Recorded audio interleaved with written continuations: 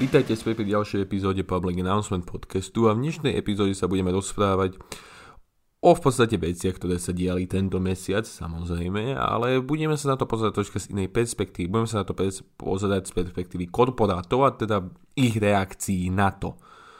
Čiže ak neviete, alebo ak ste nečítali noviny, alebo nepozerali správy, alebo ja neviem, čo ste robili, v Amerike polícia v podstate brutálne, dalo by sa tak povedať, zabila Černocha, Georgea Floyda, tým, že v podstate, keď ho už ako keby zatkla, tak ho policajt naschvál držal na zemi a mal koleno na jeho krku, dokým sa neudusil, a v podstate tento čin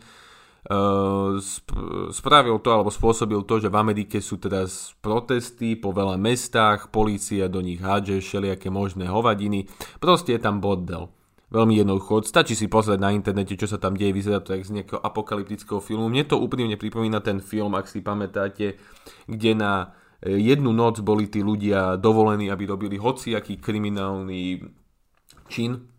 Neviem, jak sa volá ten film, ale dosť dobrý film to bol. Mal aj pokračovanie potom.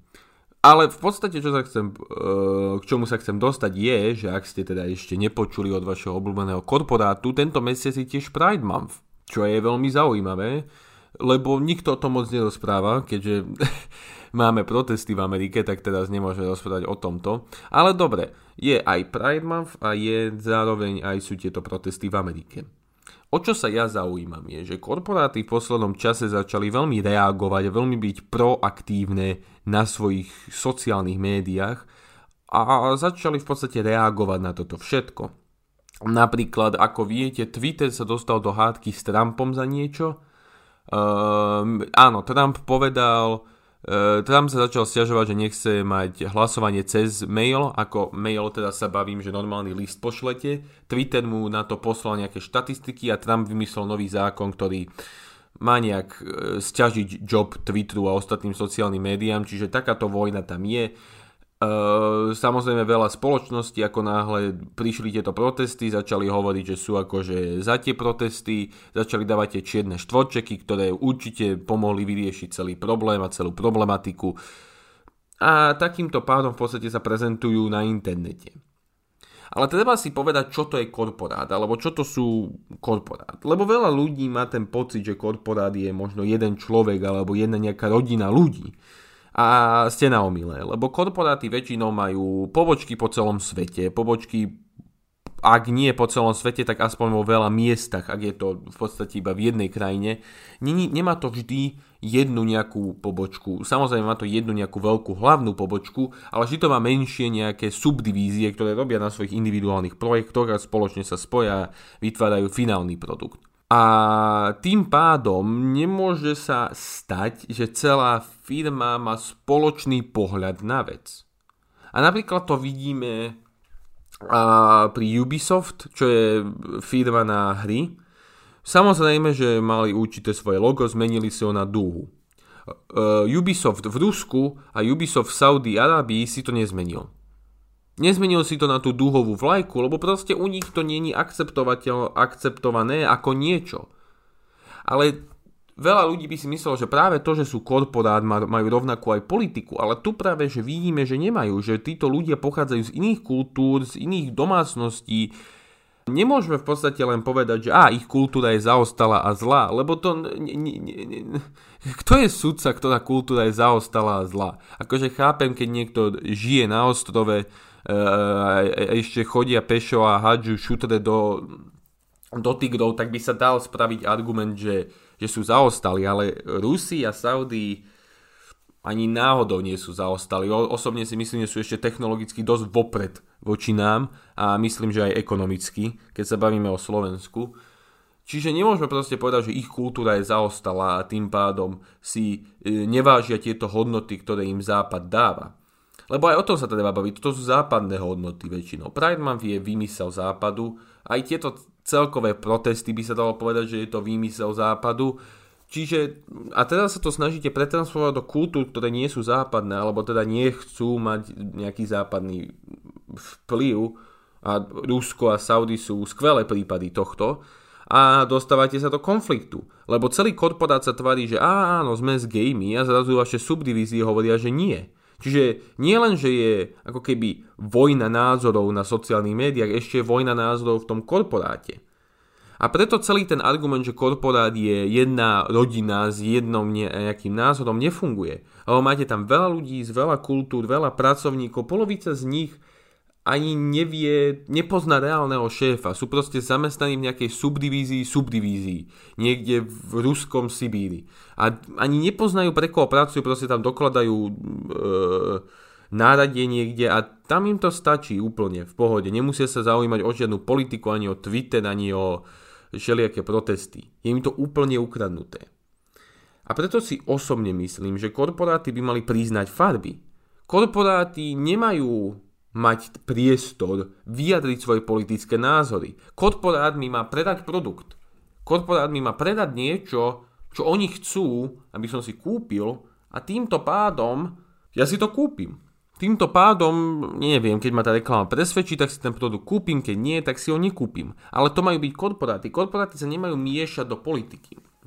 A niektorí ľudia, už vidím tých anarchokapitalistov, ktorí povedia, že ale čak to je iba forma reklamy, aby ovplyvnili viac ľudí. Dobre, máte okoliesko viac síce, ale stále je to sprostý argument. Lebo v podstate teraz si predstavte, ste na sociálnych médiách, nasledujete, ja neviem, Twitter alebo takoho. Alebo na Twitteri nasledujete nejakú firmu. Teraz keď tá firma začne dávať politické názory, je veľmi, veľmi, veľmi veľká šanca, že aj ľudia, ktorí tú firmu nasledujú, budú tie politické názory zdieľať. Ak nie, tak si ju proste odkliknú, ak hej, tak zostane na ne kliknutý. To je to, o čom vravím. Mať politický názor na nejakú vec je nenormálna zodpovednosť. A ľudia si to často neuvedomujú. Hlavne pri týchto protestoch to vidíme, že vylízli takí ľudia, čo ani nevedia povedať, kde je Národná rada, alebo že kto zasadá, alebo kto je náš premiér, ale idú rozprávať o amerických politikoch a jak sa to tam má zmeniť a dávajú iných názory na svoje stories a myslia si, že tým vyriešili problém. Ok, mimo toho teraz, ale ak korporáty dávajú svoje teda politické veci na svoje sociálne médiá, ktoré sú reprezentatívne toho korporátu, je to zodpovednosť, ktorú si myslím, že ani jeden z nich neberie. Samozrejme, ja chápem, že to pravdepodobne je len lepšia reklama, ale veľa týchto korporátov robí aj veci, ktoré nie sú len reklama. A aspoň si osobne myslím, že nie sú len reklama. Twitter vôbec nemusel ísť do nejakej roztržky s Trumpom. Vôbec to nebolo potrebné, aby oni si nejak zdvihli ego. Lebo v podstate komu sa chce Twitter predávať? Ľuďom, čo nie sú na Twitteri? Však tí to neuvidia. Však to je úplne zbytočné. A ľudia, čo majú Twitter, tak čo si ešte od Twitteru majú kúpiť mimo Twitteru? Alebo mimo toho, že používajú Twitter. Však akože, to treba aj takto sa za tým zamyslieť, že keď to je reklama, tak to má prísť na niekoho a na koho to reálne prichádza, keď ste na tej istej platforme, ktorú chcete predať. Ale teraz troška mimo toho. Politické názory potrebujú expertov, potrebujú ľudí, ktorí sa v danom vyznajú, ktoré vedia, čo hovoria. Nie laikov, brigádnikov vo firmách, ktorým napíše korporát, že nejako daj, že podporujeme tých černochov a on to tam napíše. A teraz ľudia to buď začnú fotiť, alebo buď sa s tým začnú ohŕňať. A koniec koncov to vytvára viac hádok a viac všetkého ako nejakej pomoci. A ja viem, že korporáty sa pravdepodobne nesnažia nikomu pomôcť, ale akože nemali by ani toto robiť. Ani ako reklamu, ani ako inú kampaň, ani ako nič.